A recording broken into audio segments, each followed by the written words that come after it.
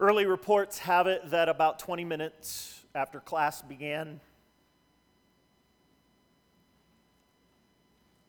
the young man came through the back door and began shooting, rounding up his fellow students towards the middle of the classroom and asking, "Are you a Christian?" And pulled the trigger time and time again when they answered yes. A couple of weeks ago, a domestic dispute between the husband or the father of a child and the mother just recently born. And after half an hour of the service, he pulled out his gun and shot both her and his baby. Several months ago, in the middle of a prayer meeting, another incident. And we wonder, God, how could you let this happen? Why would you let this happen? In a place that seems sacred and holy and set apart, a place of innocence and learning in a school, or a church, or during a midweek prayer meeting. In the midst of all of that, we cry out and we go, God, how can you let this happen? Why would you let this happen? And we like to blame it on things or people. But truth be told, it's just evil. It's just evil. There's evil in this world. There has to be evil in this world because Jesus Christ has come and conquered life and death. He's conquered both. And Satan cannot have it this way. He wants to be the ruler and he wants to destroy. He wants to take what God has made as pure and holy and he wants to wreck holes in it. He wants to take what God has made beautiful and pure and wreck it. And so there is evil. And it is no different today than it is back in Paul's day. Paul preaching in the town of Ephesus over and over, proclaiming Jesus Christ. And who comes? Who is the evil that initially comes? The religious. It's not like it's the unreligious. No, it's first those that go, well, that's not the way I believe in God. And so there's this power struggle. And evil tries to win. And evil tries to destroy. And evil tries to cause pain after pain after pain.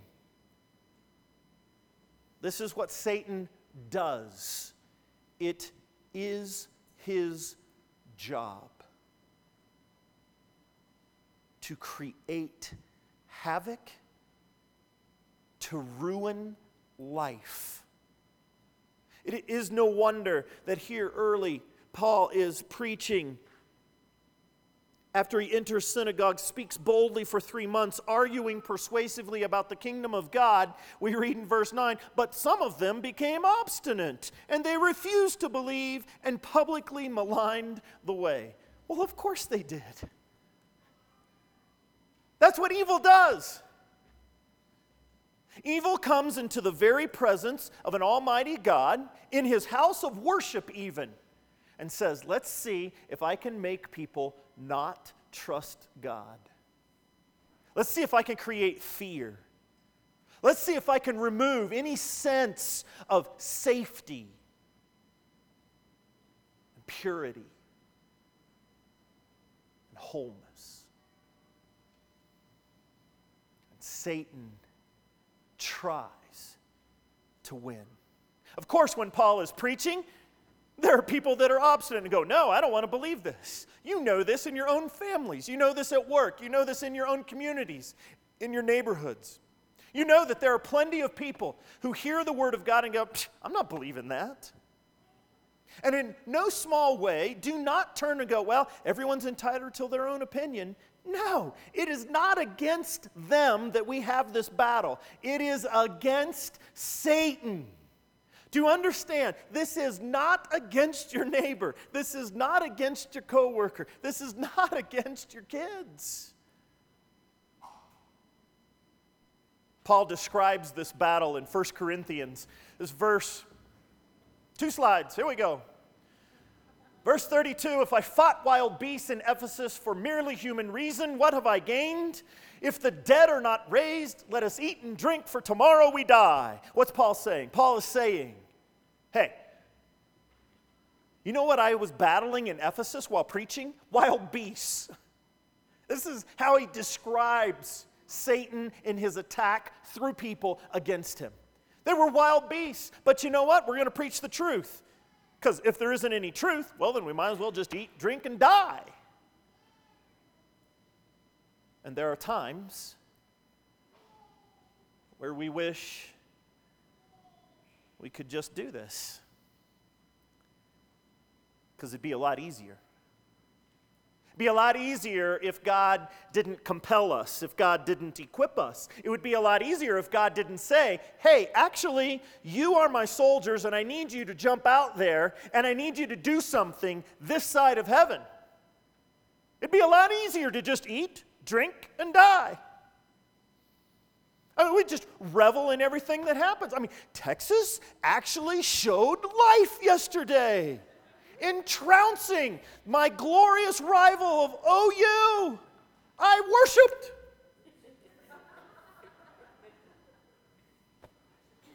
Eat, drink, and die.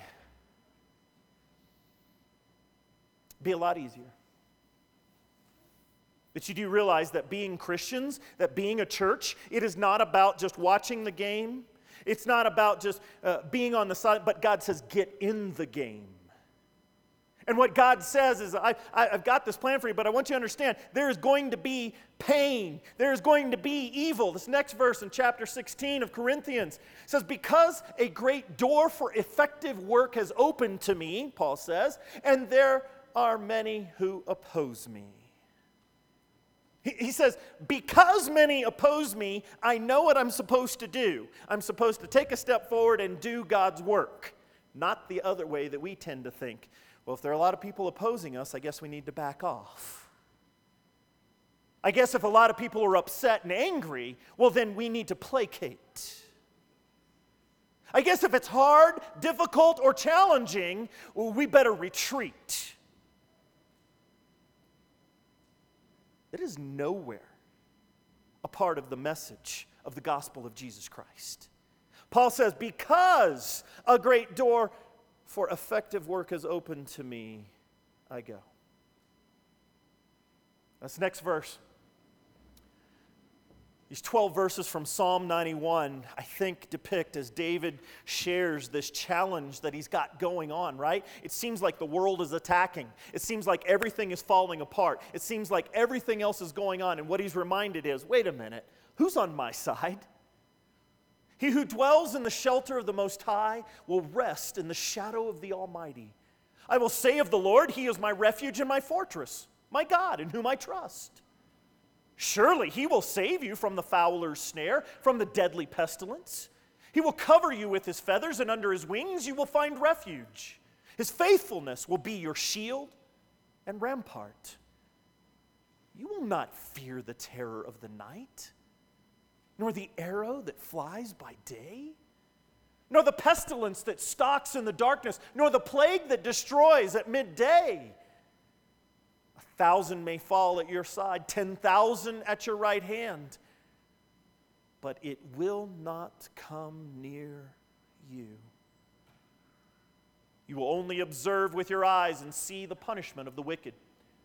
If you make the Most High your dwelling, even the Lord, who is my refuge, then no harm will befall you. No disaster will come near your tent. For He will command His angels concerning you to guard you in all your ways. They will lift you up in their hands so that you will not strike your foot against a stone. If you make the Lord Most High your dwelling place, and not just simply to live in your house built by your own hands, or your reputation built up by your degrees and experience and everything that you have accomplished in this life. No, if you will make the Lord Most High your dwelling place, if you will live there with Him, you have assurance. Yeah, there may be tens of thousands of people around you. And yes, you may be in a classroom someday. You may be in a place of worship someday. You may be somewhere where someone pulls a trigger. And you say, no, Psalm 91 said it wouldn't happen. They may take our lives here, but not for eternity. And there is nothing Satan can do, nothing to pull you away from the grace of our Lord Jesus Christ. Nothing. Oh, it will be bad. It will be horrible. Day in and day out, Satan will scheme. He knows exactly your weak points, and he will lead you down paths so that you will be destroyed, so that your marriage will be destroyed, so that your work life will be destroyed, so that your body may even be destroyed. Satan will absolutely work towards your destruction. He will absolutely tear apart your greatest dreams. All he does is kill, steal, and destroy. And his desire is your downfall. Satan's desire is that it would all blow up in your face. Satan's desire is that you'd become selfish and leave your spouse.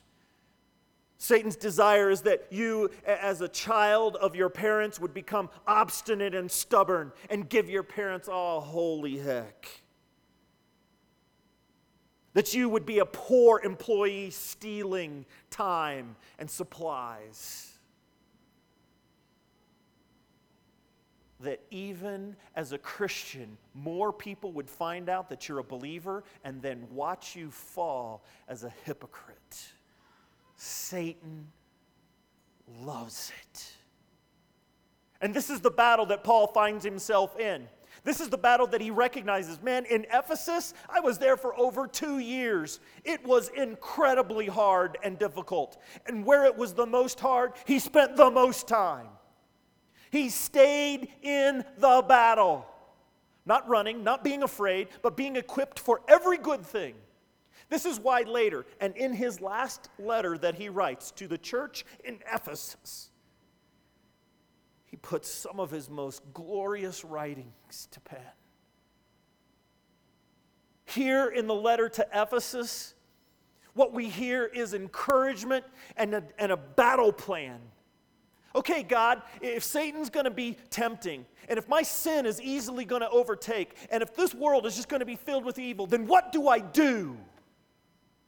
Ephesians 4. In your anger, do not sin. Why do I start here? Because Paul reminds it, this is a battle to be won and fought. And you better, by God, be angry at what Satan does. You better be upset when he rips apart another marriage, and when he comes in between another couple, when he comes in between a family, when he destroys another reputation, when he brings another one down, when he makes hypocrisy normal. You better be mad. But in your anger, do not sin. Do not be looking at that which we think is the cause and blame them. No, you turn that holy, righteous anger against Satan. And you acknowledge and you recognize it's because of him that things fall apart. And that there is death. And that there is evil. In Ephesians 5, we're reminded to live a life of love. Just as Christ loved us and gave himself up for us as a fragrant offering and a sacrifice to God. Be angry, but without sin, recognizing it is Satan that is absolutely against us, and yet living a life of love. And I mean firm, fervent, bold kinds of love. I mean loving people that are unlovable according to the rest of the world, even to Christians.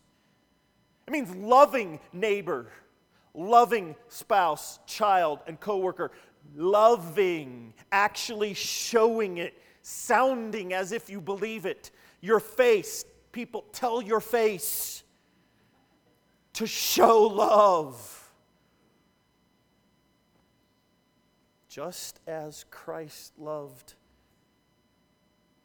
me, as He loved you. This is the motivation. This is what says, okay, God, that's exactly right. You sent your Son. He died on the cross for me. Now sign me up. I have received. You realize right now you have no fear of eternal life, of whether or not you've been good enough for it. One, you haven't. Second, Jesus died for you anyway because of His great love of the Father. That's right. Because Jesus loved the Father, that love comes to us, and Jesus' love for us means that He would die for you. And that means everything this side of heaven and for eternity, but it means everything now. Everything. So be angry at what Satan is doing without sin. And in that anger, channel towards a love that is incomparable to the rest of the world, that the world would see that love. And Ephesians 6, get dressed. Oh, you are part of the greatest army in the world. You are the best equipped and best trained. You have no fear or doubt of being routed. You have no reason to doubt the abilities of the Almighty God. Why? Because our struggle is not against flesh and blood. When you find yourself listening to the news report, oh, there we go again, it's that group. They're doing it again. Look what they've done. And you begin to use that name over and over and over. Whatever that name is, political name, race name, lifestyle name, whatever it is, you want to call it out. You want a group of people together, and you want to lump them over there so that, well, I'm not a part of that group. As if somehow you're so righteous on your own.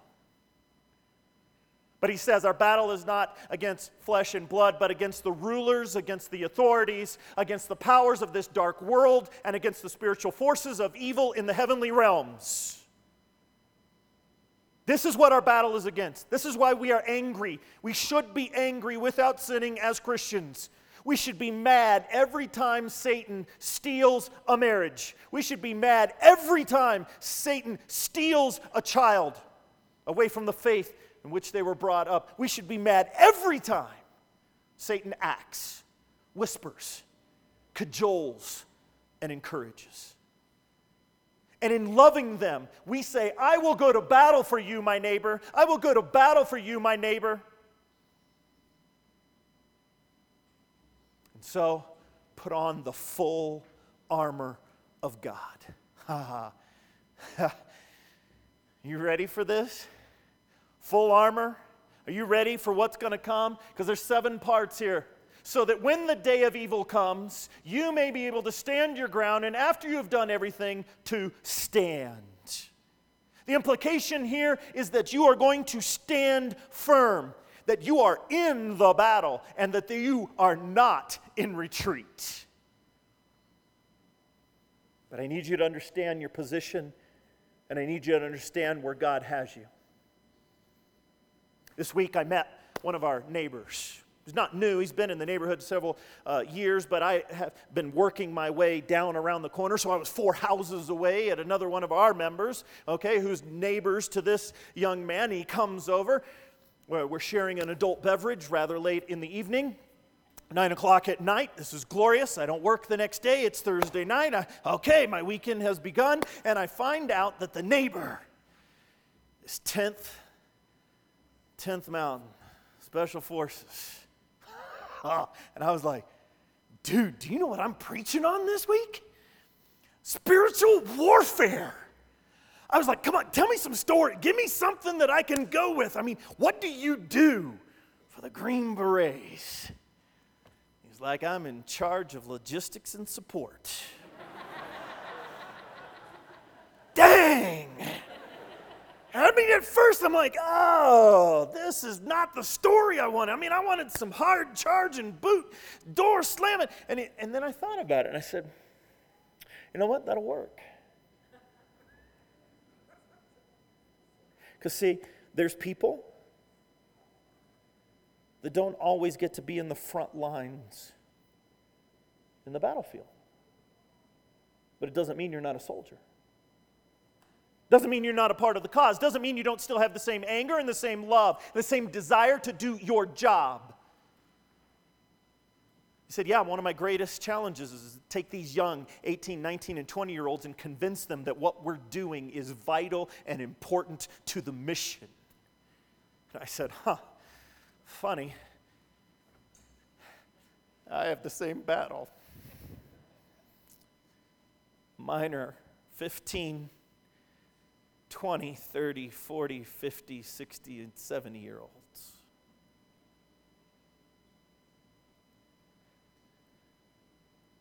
If you need help figuring out where God has equipped you, you let me know.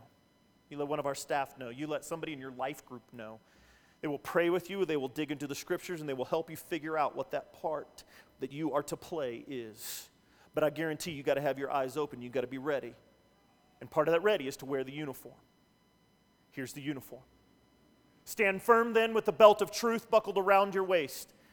The idea comes from this picture is that men of those days would be wearing not skirts, robes, long robes. And when it came time for battle, they would take a belt and they would take that robe and they would fold it up around them almost as if it kind of looked like a diaper. Take a belt, put it around them so that they could move, so that they were agile, so that they were ready for the fight. It means they were unencumbered. That a belt of truth helps you understand what is the mission? What are we doing?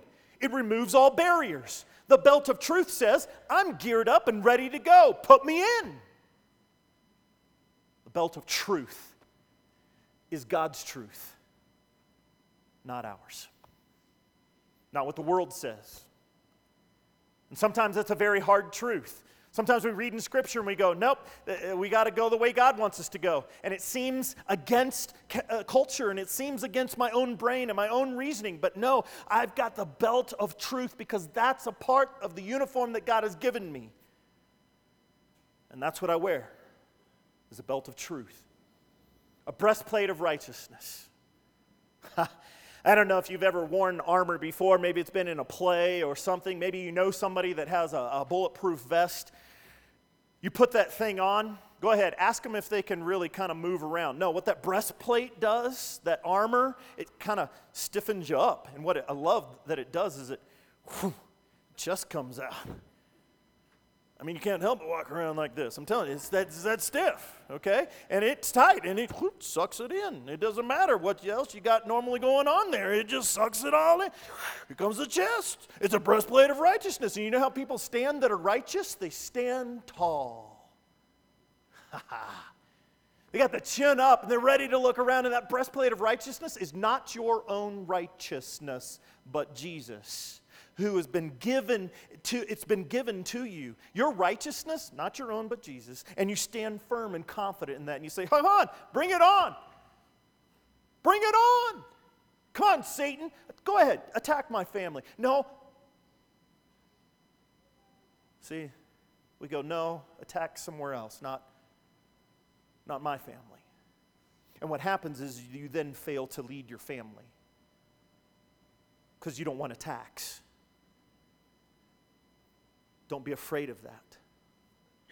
Do not be afraid of Satan's attacks on your family. You've been given a belt of truth. You've been given a breastplate of righteousness so that you can stand firm. And next, feet fitted with the readiness of the gospel of peace. The idea is that the feet are shod from the top so that arrows can't come down or that you can't just have your foot stomped on. The idea is so that, again, you can remain standing firm on a foundation. And guess what that foundation is? But the gospel of peace. Now, wait a minute. You're talking about battle. You're talking about doing war. Now you bring up peace. No, let's explain this. This gospel of peace is not between mankind. It is between God the Father, the Creator, and us. Where God says, yes, you are a sinner. You deserve death, but I am going to bring peace through Jesus Christ. I'm going to establish a new relationship, and I want you to know where you stand. You stand on holy ground. Absolutely you do, because that's how God has made you. You stand on holy, fertile ground. Ground that is alive. Ground that is worth fighting for. Ground that is imperative for you to stand, guard, and fight. That is the gospel of peace, is that God has brought peace to you for eternity. And in response, he says, stand your ground. Next. In addition to all this, take up the shield of faith, with which you can extinguish all the flaming arrows of the evil one. These shields were leather. The image and idea here is that this leather was dunked or soaked in water the night before battle. When you got it out, it was heavy. It was kind of hard to wield around. Yet when the enemy shot out flaming arrows, and you know what fire does, right? Fire on a battlefield especially brings about terror and fear. It can make a strong army run and flee. But the idea here is that you've got a shield of faith. And in this shield of faith, with the water, it extinguishes the flaming arrows of the evil one. You know what you're doing? You're saying, come on, Satan, give me your best shot. Let's go. Let's go. Let's take those flaming arrows. Give me your best. Give it to me, because you know what? I have faith in the Almighty God, and nothing can advance against me. Evil cannot take over me. I know, right? The song says, who stands beside me? The God of angel armies is here. The helmet of salvation. That helmet shows honor. That helmet says, like you picture with a plume, okay? I belong. I'm saved. I have no fear of what can happen at the end of my life at all. Whether it be today, tomorrow, or in years, I have a helmet of salvation, and I will wear that helmet proudly, confidently, and boldly. The sword of the Spirit, which is the Word of God. This is the most powerful offensive weapon we have as Christians, that we can speak truth into the lives of those around us, that we can defend when the world says, are you sure God's for you? I can read, yes, He is for me. Are you sure God's going to help you? Yes. Psalm 40 says He will lift me up out of the pit, out of the mud and the mire, and set my feet firm on a rock. Jesus Christ. Sword of the Spirit, the Word of God that does battle and speaks truth. And lastly, pray in the Spirit on all occasions with all kinds of prayers and requests. With this in mind, be alert and always keep on praying for all the saints. Frank Peretti's book, This Present Darkness, while not directly taken from Holy Scripture, I love the image that when the final battle scenes are happening, the old ladies in the church, the old men in the towns who no longer can wield a sword are on their knees with their heads bowed and their hands together, and they are praying for the saints. They are praying for those that are there to be lifted up and encouraged, to be bold. I know what that feels like. From about 8:10 until about 8:35, from 9:50 till about 10:30, and from about 11:20 to noon, every Sunday a group of people pray for me while I preach. And I feel the power of the Almighty God. Can you imagine if your spouse knew that you were praying for them? Or your children when things were challenging and difficult? Or your coworkers, that you would be lifting them up, sending them a little quick note, a quick text, an email, a tweet, I don't care how you do it, got you covered under prayer.